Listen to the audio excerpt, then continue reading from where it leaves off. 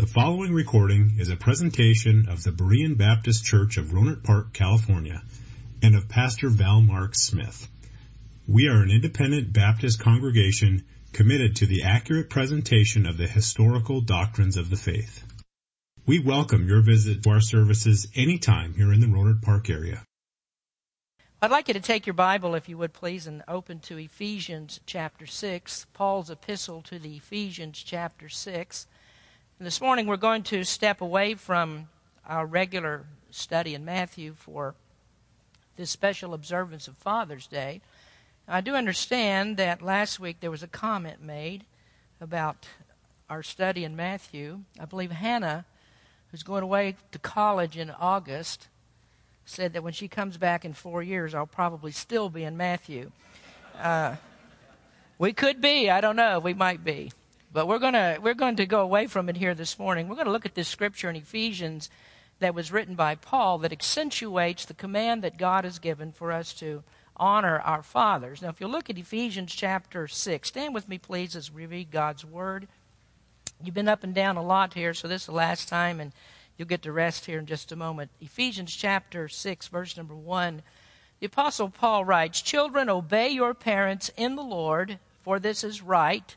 Honor thy father and mother, which is the first commandment with promise, that it may be well with thee, and thou mayest live long on the earth. And ye fathers, provoke not your children to wrath, but bring them up in the nurture and admonition of the Lord." Let us pray. Father, thank you so much for the day that you've given us. We thank you again for our fathers that are here today, and we just ask, Lord, you'd open up our hearts to your word. In Jesus' name we pray. Amen. You may be seated. Now, commenting about leaving the book of Matthew, I have been in sort of a debate with myself over the past few weeks about whether I would bring a Father's Day message. I thought maybe we would just stick with our regular study in the Gospel of Matthew. But then I thought, well, maybe fathers will be a little bit upset because I did bring a special message last month for Mother's Day. And I've learned over the years that one thing you never do is that you don't slight mothers on Mother's Day. That's just not a good thing to do. So I was a little bit afraid that fathers might be somewhat upset if I didn't do a special message for fathers today. But I know that men don't usually get upset over such things, do you? But we're going to talk about it anyway because there are a lot of good reasons that we want to talk about fathers. Father's Day has been a tradition in America for about 100 years. Back in 1917, on June the 17th, was the first celebration of Father's Day. In 1923, the third Sunday in June was chosen as the official day to celebrate Father's Day. And then in 1924, President Calvin Coolidge decided that Father's Day should be a national observance. So we're talking about just a little bit under 100 years has been the legacy of Father's Day, but it didn't really need the approval of the government for us to do this because God has already told us in His Word that we ought to honor our fathers. Now, my message this morning could just as easily be called the responsibility of children because honoring our fathers is the duty of all children. But as I say that, I do know that there are some children, some of you may be even here today, that have a little bit of difficulty with this, identifying with the command that God has given to honor our fathers. Some time ago on a Sunday morning, I was preaching a message, and after the message was over, a person came up to me with a problem. I was preaching about the Lord's Prayer, and the first part of that prayer says, "Our Father which art in heaven." And I'd just spoken about the Heavenly Father and how much that He loves us and the need that we have to honor Him and to reverence His name. And a visitor came up to me after the service and he told me, he said, "I really have difficulty thinking of God as a father." And he told me that he had been terribly abused by his father when he was young. And so he didn't think that father, or his father especially, was someone to be honored. And he said that it was a great barrier to him to think of God as a father. That was really no comfort to him to think in those kinds of terms. Now, that is really sad. That's a very, very sad situation because the father is to be reflective of God in the home.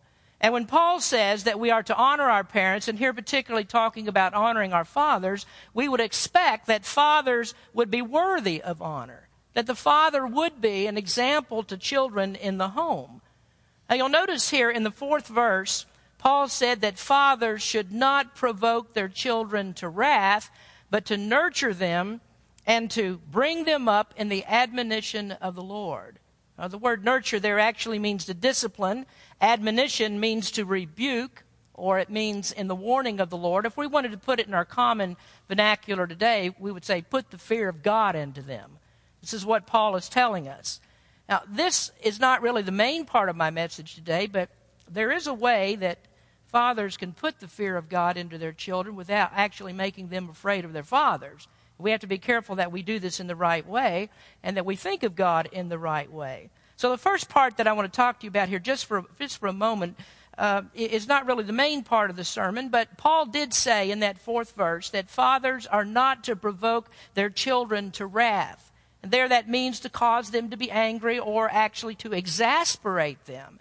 So I just want to give you some things to watch out for that cause anger or exasperation in children. Anger in children is caused by a home life without love, affection, forgiveness, and kindness. Those are characteristics that are to be the regular order in the home, so that children really ought to be excited to see their dad. They really ought to want to feel his hugs and to sit on his lap.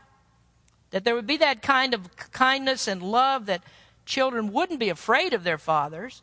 You know, I remember when I was a child that I knew what time that my dad would be home.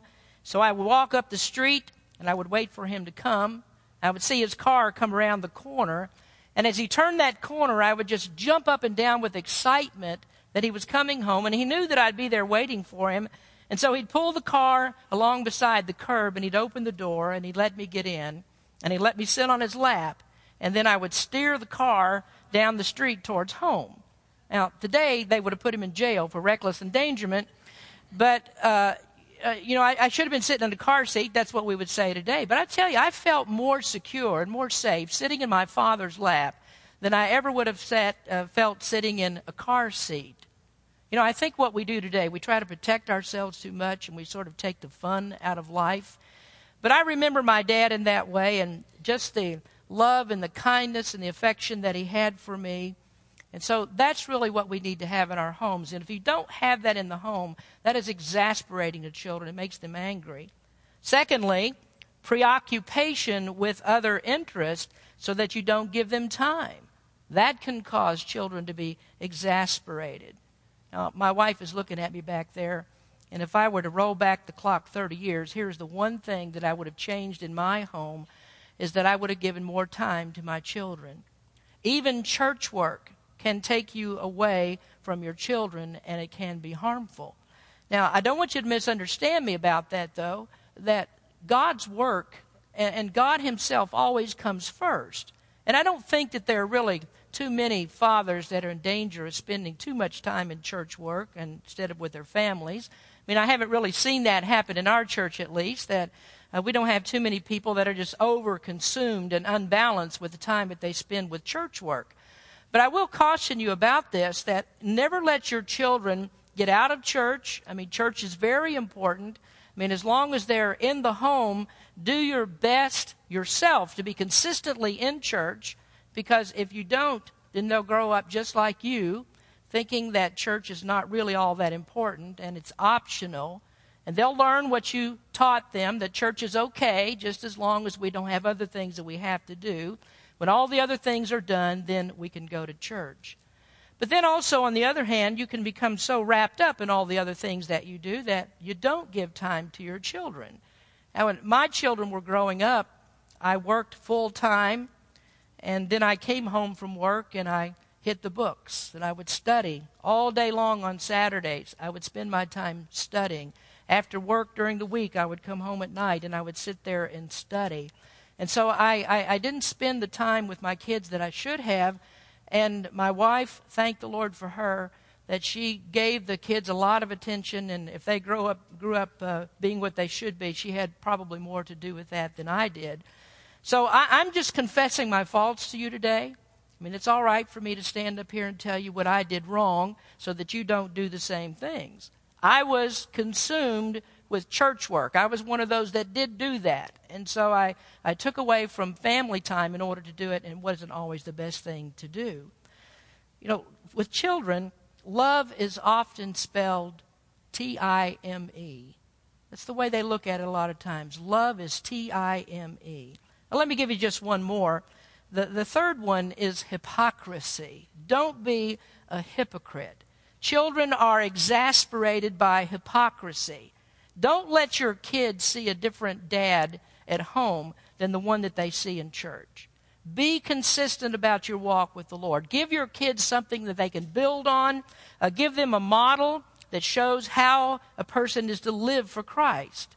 And there are many children that leave church because they've seen that their home is not the same as it was in church, that the church is full of hypocrites, and the biggest problem, or one of the biggest problems, is their own parents. They didn't act like parents should act in the home, and they came and they acted a different way in church.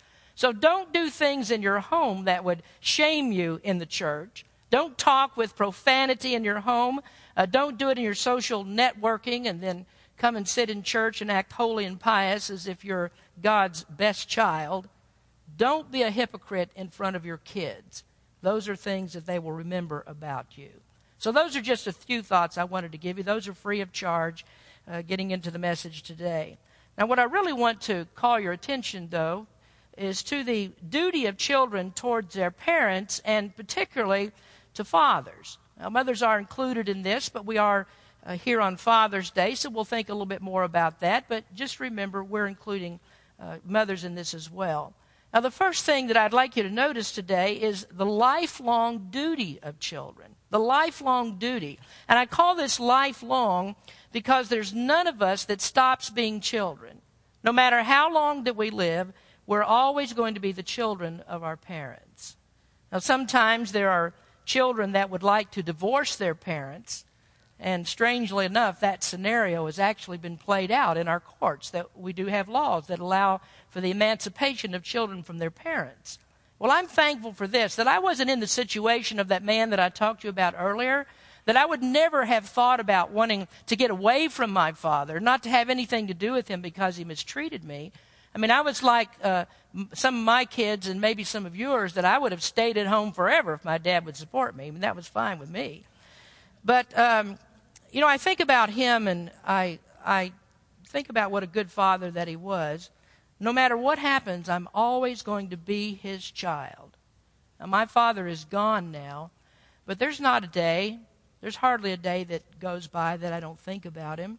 I wish that he was here, that I could talk to him.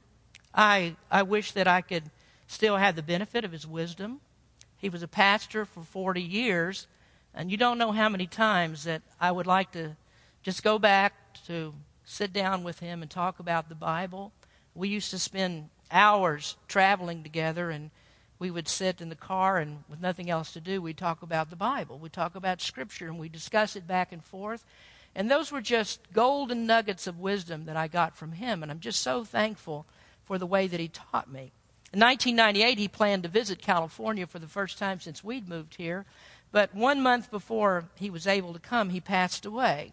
And so to this day, I still think about him, and I consider my actions, because I don't want to do anything that would cause my father shame. Even today, he's been gone for 12, 13 years now, and I wouldn't want to cause him shame. I wouldn't want to reproach his good name. As I said, he was a pastor, and so I think about that. So I really want to honor him. So for those of you that have living parents, there are two words that the Scriptures have for you. The Apostle Paul gives us two very basic thoughts in this Scripture, that no matter what culture it is, no matter where you live, no matter what part of the world that you might come from, all people, modern and ancient, have practiced these two things. And I think it's because that it's part of the moral code that God has written on our heart. Now, the Bible teaches that even without Christ, that we know something about God, that he has put a moral code in our heart, and I think this is really part of it. Now, the first word that Paul gives us in this text is to obey. And he tells us to obey because it is right. Now, if you need just a simple, concrete, as little explanation needed for the reason that a person should obey their parents, this is it. That Paul says here, speaking under the inspiration of the Holy Spirit, he says, obey because this is right. That it's built into our moral fiber. As I said, I think this is part of the moral code. Now, in the 5th chapter, Paul had been discussing the family. He was talking about husbands and wives. And it went all the way back to the very beginning of time. And he talked about how God had set this up in the Garden of Eden, that marriage was formed there in the Garden of Eden. And what Paul was showing is that it's a very basic thing. It's a very foundational thing. And just as foundational as marriage is, so is this command that God has given for the obedience of children. God says this is right. Well, in other words, he says this is righteous. So you don't have to look for the psychological reasons to do it. You don't have to explore the deep recesses of the mind to try to figure out what the long-range effects will be. God just simply says, this is right. This is what you're supposed to do. And when God says that it's right, it means that it's based upon his standard of righteousness. And so his declarative statement alone, if there was nothing else that would tell us to do this, the declarative statement of God alone tells us that children are to be obedient to their parents. And conversely, parents are to demand that from their children. And so for the child, the primary reason to obey is not because it honors mom and dad, although it does. The primary reason to obey is not because it protects your rear end, because it might. But the primary reason for children to obey their parents is because the Word of God says this is pleasing to the Lord. Paul says, children, obey your parents in the Lord. And the primary meaning of that phrase is that it's for the Lord's sake. Obedience to parents is reflective of obedience to the Lord. So the principles of obedience are good for all children, whether they're saved or lost. But we do have to recognize here that Paul is addressing the church at Ephesus. So he is speaking primarily to save people. So I would say to the few children, teenagers that we have in this service this morning, that God expects you to obey, that you understand right up front that when parents tell you to obey, you're not only just following their directive, but you're also following the Lord. So it ought to be readily apparent that every time that you disobey your parents, you are also disobeying the Lord. And I hope that you understand this. Now, most of you are older and your kids have left, but I know that many of you still have some kids in the home. And a good reason, the very best reason, I think, for parents to teach their children to obey is because this is God's Word. This is what God says. So you don't let children get into your face and say no, because when they disobey you, it is sin. As a parent, you're letting them sin. Now, often when I interview children about salvation, I ask them if they understand what sin is. And so I ask them, when you disobey your parents, what is that? And almost all the time, when a child comes in to talk to me about salvation, when I ask that question, they'll say, well, that's wrong. And I say, what is that? And they say, well, that is sin. It's a sin against God. And that's right. Not to obey parents is a sin against God. Now, I think that there are many parents that take it too lightly. And they actually facilitate the sin of their children by allowing them to disobey. Now, the Bible teaches that we are to take the appropriate measures and we are to insist upon obedience when children won't obey. And the seriousness of this sin is shown by the Word of God in statements like Paul makes in Romans chapter 1. Let me read to you from Romans chapter 1. In verse number 18, Paul said, "For the wrath of God is revealed from heaven against all ungodliness and unrighteousness of men who hold the truth in unrighteousness." Now you see the setting here that he's giving us, ungodliness and unrighteousness of men. Then he goes on from there and he speaks about the foolishness of men who have rejected God's revelation and they made idols to worship. And then he proceeds to a list of sins and the rejection of heathens to what God says. And it's amazing the kinds of things that show up in the list that Paul gives here. Now listen to verses 29 through 32. He says, being filled with all unrighteousness, fornication, wickedness, covetousness, maliciousness, full of envy, murder, debate, deceit, malignity, whisperers, backbiters, haters of God, despiteful, proud, boasters, inventors of evil things, disobedient to parents, without understanding, covenant breakers, without natural affection, implacable, unmerciful, who knowing the judgment of God, that they which commit such things are worthy of death, not only do the same, but have pleasure in them that do them. Now there you notice that in the middle of the list, he says disobedient to parents. And the conclusion that Paul makes there is they which commit such things are worthy of death. Now that seems pretty serious to me. Now obviously God's not telling you to kill your children when they disobey. If that was true, none of us would be here today. Adam's kids never would have lived beyond the first generation. But it does point out to us the seriousness of being disobedient to parents. And so if you're looking for a reason why any child should be obedient, do it because it's right. It is righteous. And whenever you're lax in discipline and you permit disobedience, then remember that you're also guilty of fostering what the Bible calls one of the worst sins that is possible. Obey because it's pleasing to the Lord and it is right. Now, before I move on from that point, let me emphasize that the teaching here is reflective of the relationship that we have with our Heavenly Father. And if we miss that particular part of it, we've really missed it all, because everything that we do, we want to come back to. All of this is reflective of things that God's teaching and the relationship that we have with Him. And the example that we have of obedience would be Jesus Christ Himself, the Son of the Father, and how He was obedient to His Heavenly Father. Jesus rendered perfect obedience to the Father. Everything the Father gave Him to do, He completed to perfection. He kept all of God's laws perfectly. And that was absolutely necessary for us, because what Christ did was to earn righteousness that God could impute to us for our justification. So if Christ had ever committed a sin, you and I could never be saved. This is how important that obedience is. But it wasn't just what Jesus did in His earthly ministry. We don't just talk about what Jesus did when He became 30 years old. But no, He had a pattern in His life prior to that time. Now, if you would, I'd like you to turn to Luke chapter 2. And we're going to read a few passages or a few verses of Scripture here. We don't have anything written in Scripture about Christ's childhood except the record of His birth. And then what we read here in Luke chapter 2, which is an incident that happened when Jesus was 12 years old. But this one incident is indicative of His entire childhood. And I think this is the reason that God put this in the Scripture for us. So if we look at Luke chapter 2, beginning in verse 41, it says, now His parents, this would be Mary and Joseph, now His parents went to Jerusalem every year at the feast of the Passover. And when He was 12 years old, they went up to Jerusalem after the custom of the feast.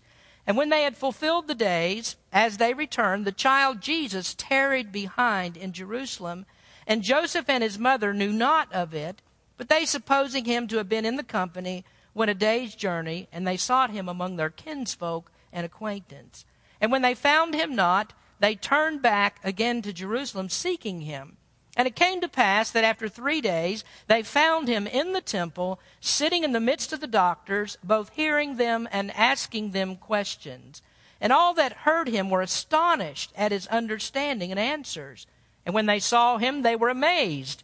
And His mother said unto Him, Son, why hast thou thus dealt with us? Behold, thy father and I have sought thee sorrowing. And He said unto them, How is it that you sought me? Wished ye not that I must be about my Father's business? And that simply means, didn't you know this? I need to be about my Father's business. And they understood not the saying which He spake unto them. And He went down with them, and came to Nazareth, and was subject unto them. But His mother kept all these sayings in her heart. Now, two things are particularly notable about Jesus' obedience. First of all, He was obedient to His Heavenly Father. He said, I must be about my Father's business. So even at that very young age, He recognized who his heavenly Father was, and he rendered to him perfect obedience. But perhaps the most remarkable thing that we find about the passage is what it says in verse number 51. It says, "And he went down with them," that's with Mary and Joseph, "and came to Nazareth, and was subject unto them." So here you have the all-powerful Son of God that even at the age of 12 years old possessed all of the power to make men subject to him that he ever needed. He could have done that, but instead what Jesus did was to willingly subject himself to the human authority of Mary and Joseph. And I think that says volumes to us. What a great example this is, that Jesus demands our obedience just like he gave obedience when he was a child. Now, do you see that he subjected himself to God's declared authority? And God has the right to delegate authority, and that's what he's done in the home. God has delegated his authority to mothers and fathers, and the fathers particularly as the spiritual head of the home. God has delegated to them authority, and children are to be under that authority of their parents. Now, we learn these principles of submission. Chapter 5 and chapter 6 and the last part of 5 and 6. These are about submission in all different kinds of areas. And it tells us that we are to submit, we are to be obedient to the proper authority. So Jesus recognized that the Heavenly Father had placed him in a position to be under the earthly authority of Mary and of Joseph. So obedience, this is the first word that we're given here of the duty of children. Now, secondly, Paul gives another word, and the second basic word that God has written on the human heart is the word honor.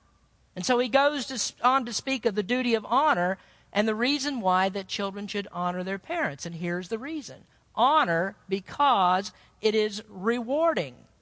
Honor refers to the attitude of obedience. Now, it means that children should hold their parents in the highest regard. Honor speaks of value. Now, we give honor to the things that we respect the most, to the things that we value. Now, the 10 Commandments gives us the duty of honor. The 5th commandment is this: honor thy father and thy mother, that thy days may be long upon the land which the Lord thy God giveth thee. Honor for parents is foundational for respect in all other areas of life. Children that do not respect the authority of their parents will neither respect other authority. Now, this is why that you have disobedience of children in school. This is why they misbehave. They don't respect the teacher's authority because they never learn to respect their parents' authority.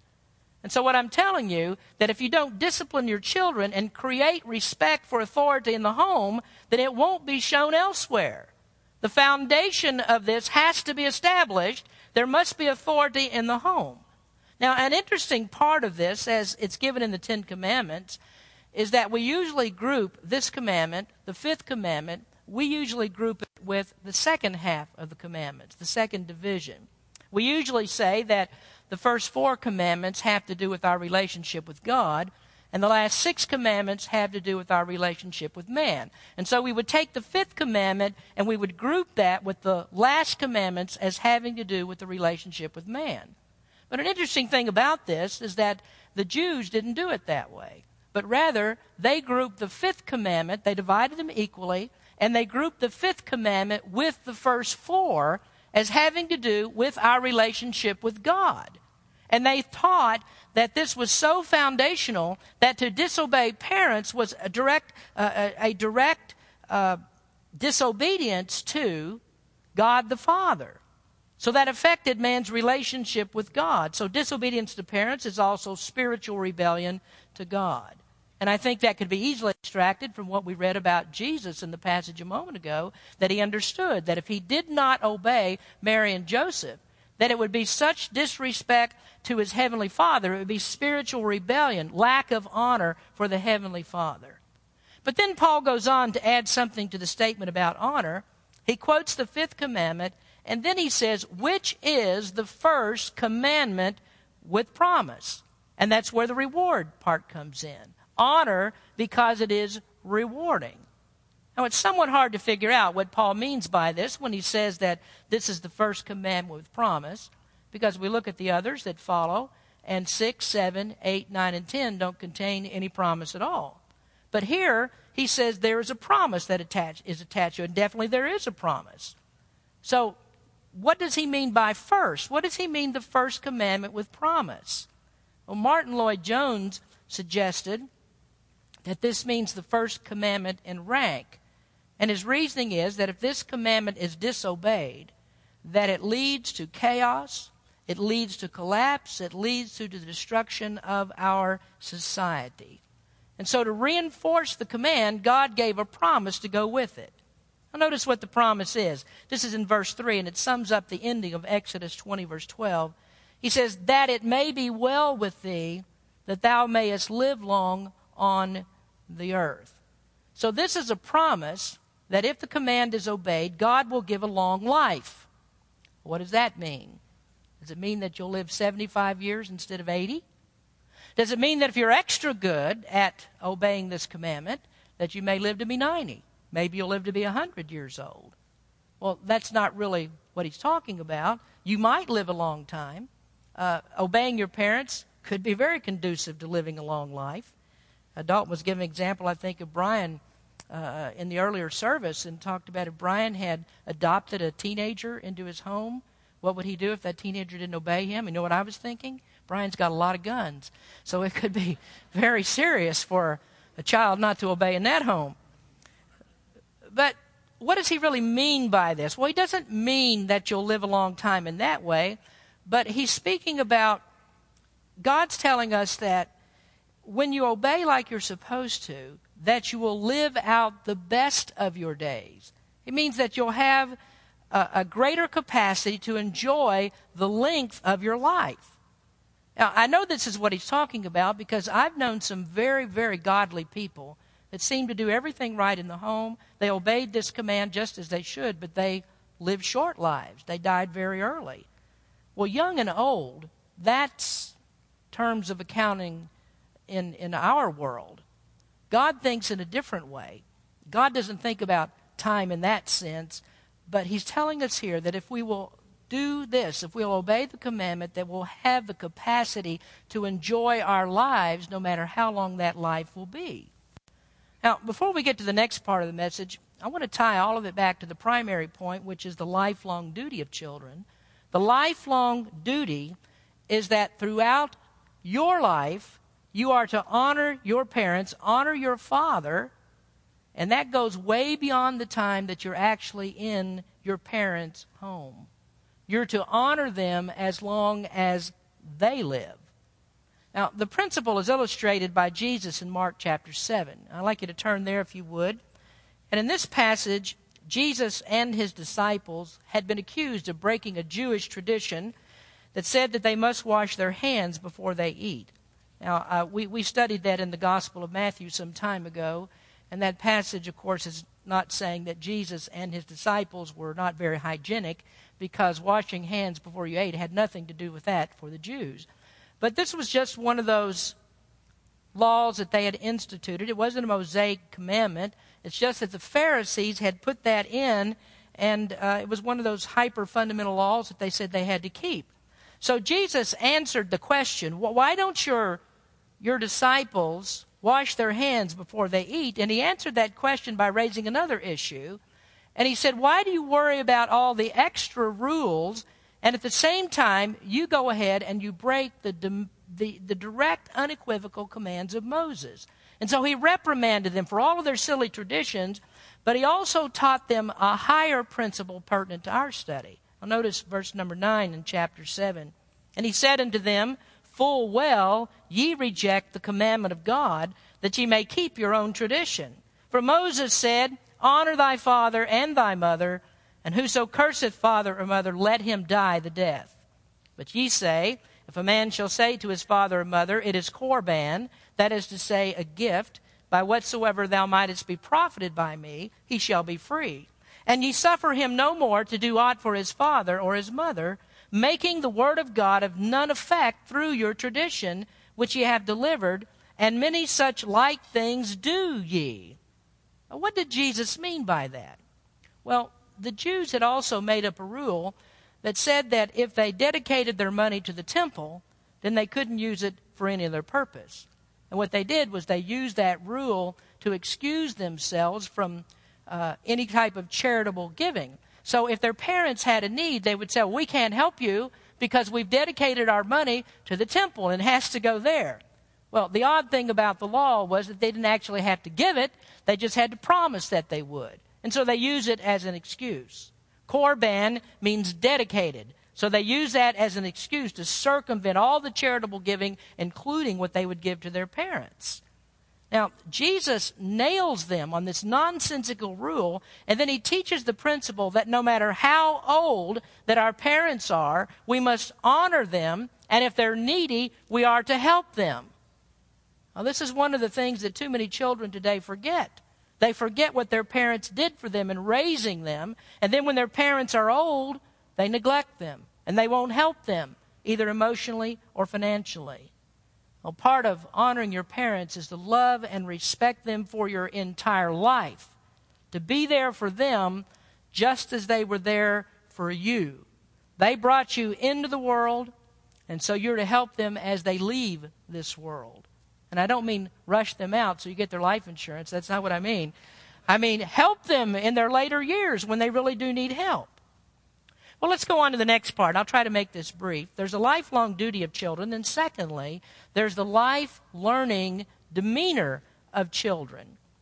Now, the natural attitude and the demeanor of all people is rebellion. All of us are that way. We know that we should obey, but we're self-centered and we have a rebellious spirit. Now, if you leave a child alone, he won't pick up traits of obedience. If you leave him alone, he will sin and he will do things he's not supposed to do. And you experience that the first time that you tell a child no. When a child learns to understand what no means, then they also understand they don't like no. And so they test you. And they do their very best to find out how strongly that you're going to enforce no. And so you never have to teach them to lie. You don't have to teach them to steal. You don't have to teach them to cheat. Human nature does just fine to teach them all of those things. But there's some simple statements I think that kids need to know that help us to understand why parents say no. So we have a few teenagers over here in our congregation, and some of you parents, you probably need to hear this too. Now, I don't know about these families. We have the Leno's kids and we have the Andrews kids, all girls. And that's a trying thing. It has to be. So this may be helpful here. Those are good kids, though. I'm just kidding. First statement. Kids need to learn, please me now or pay for it later. Please me now or pay for it later. As you go through life, what you do now will come back on you later.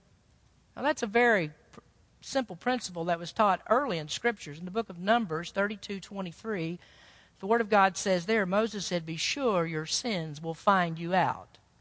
What you do now, you'll pay for it later if it's the wrong thing. So, children that are disobedient, you're going to pay for that. And when you're very young, how do you pay for it? Well, you pay for it with a spanking. Children get spanked when they're young. And let me add just here, add this to the message here. Parents, you need to use spanking. And I know it's hard sometimes because some of you let the boys wear their pants down around their knees here. So when you head for the rear end, you hit them actually at the back of the knee instead of where it's supposed to go. So you keep searching. It's in there somewhere, the place to, apply the discipline. Keep trying. But if for no other reason, you ought to spank because the Bible says that you ought to do it. It's very clearly in the Bible. Now, if you're a parent that all the time uses psychology, timeouts, little speeches, and things like that, those might be good in some instances. But if that's all you ever do, your kids will turn out to be brats. Dr. Spock wrote a book. God wrote the Bible.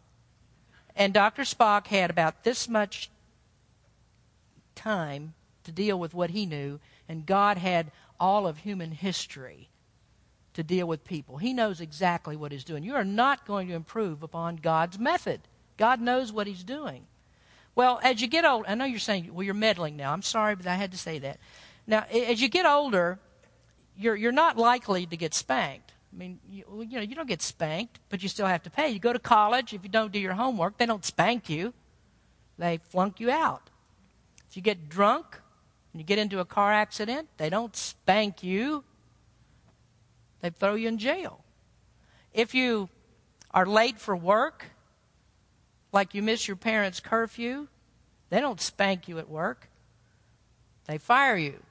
And so you may have to pay for it in ways that your parents would never have done. I mean, your parents may give you a second chance. There are a lot of things that happen in life that you don't get a second chance at. What you do now, you're going to pay for later. Second statement, what hurts now will help later.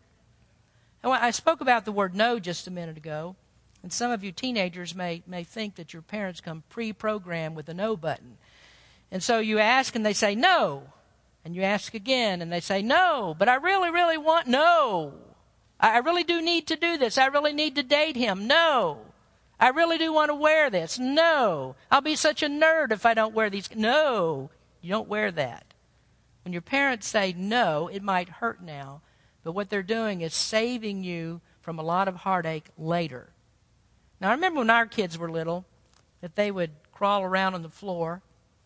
Sometimes they'd head for the electrical outlet on the wall. And this is why you see these little dummy plugs that they put into electric outlets. And so the kids would crawl around the floor and they'd head for the outlets and they'd have something in their hand. And they'd seen us, kids are imitators. They'd seen us stick things into that wall plug. And they think, well, it must be all right to do that. So I'll just stick something in there. So they're crawling around the floor. Let's suppose they have a fork. And they're crawling towards the plug, and you see the little child going over there, and you run over and you say, wait, just a minute. Let me show you how to do that. You turn it just sideways a little bit, and it fits in much better if you do it like this. Well, no, you wouldn't do that. You'd slap the child's hand, and you say, no, don't do that. And why do you do that? Because you know what's going to happen if they do. And children need to learn. Your parents have had a lot of experience. They've been lit up a few times by their bad habits and things that they've done. And so they've already learned these things, and they're just telling you, don't do them because we have the experience and we don't want you to fall into the same holes that we have fallen into. So we need to learn that as well. We need to learn that if it hurts now, it's probably going to help you later. Now, let me give you one last one we'll deal with here. Third statement is learn, then leave. This is good advice for children. Learn, then leave. Don't stay at home forever. Children get training in the home, and then it's time for them to go out on their own. And it's not that parents want children to leave, I don't think. Maybe that's the case with some. As a father, I didn't really want my children to leave. And it's not about demanding that they keep household rules and trying to hold them down and trying to break their spirit and things like that. That's not what this is about. This is training to give kids something to live by so they go out on their own and they start applying the principles that they've learned at home. Now, most parents, as I said, don't want to kick the kids out. I would gladly have kept my kids around for a much longer time. I've got one that's still at home, and he's going to be leaving soon. But I'm not upset because my children wanted to stay a little bit longer. If they did, that's all right. But what I'm trying to do is try to successfully launch them out for their own careers to do what they need to do in the world. And we have an example of it from nature. It's like a mother eagle with her eaglets in the nest. And this is the way that a mother eagle does. She pushes that little eaglet out of the nest. And the eagles build their nest in high places. And she pushes that little eagle out of the nest, and it starts to fall. And it doesn't know how to fly. And so the mother eagle swoops down, and she catches that little eaglet on her back. And she flies it back up and puts it into the nest. And then as soon as that little eagle thinks, oh, I'm safe now, the mother pushes him out again. And there goes the eagle straight down, and the little eaglet, and then the mother swoops down again, right underneath of it, and picks it up on her back and takes it back up to the nest. And that goes on until that little eaglet finally learns to spread its wings and to fly. With precision and grace, it learns how to fly. And this is what parents do. Gradually, we teach our kids through, we have control of them, we have restrictions on them, but gradually we release some of those. When they begin to learn what they need to know, we release some of that. But we keep correcting them. We keep on correcting them till they know that they've learned enough, and then they're ready to leave. And so for those of you that are older now, what you really need to do is to look back at your father and see what he taught you about life. If he was a good father, he taught you life lessons. And one of the most important lessons that you can learn is that you can make your father happy by honoring him. You can make him happy by respecting him for helping you. You do it by obeying him. No matter how old that you are, you're still a child of your father, so respect him and honor him. So you can still do that today. Even though you're no longer in the home, you can do it by your life. If you're crude and you're rude, and if you're mean and you're nasty, if you talk bad and you act like a heathen, who gets the blame for that? People look at you and they say, well, your parents sure must have done a miserable job of raising you. Look at the way that you act. No, if you love your dad, you honor him by doing what is right. Children, obey your parents because it's right. To honor your father is also to honor God. Now let me give you just one more word to the fathers. Remember this, fathers, you are Christ in the home. And I don't mean that you're God, even though your kids may accuse you of that sometimes. You're the spiritual leader of your home. So what you need to do is to watch out for those things that are in verse 4 that will provoke your children. Teach them to do what is right, and at the same time, be the father that they remember for love and kindness and forgiveness that have just made the home a place of affection where they love to be. Be the father that in later years they'll want to come home to. And they'll want to come and visit your house and fill it up with grandchildren, like ours has been this past week. Fill it up with grandchildren.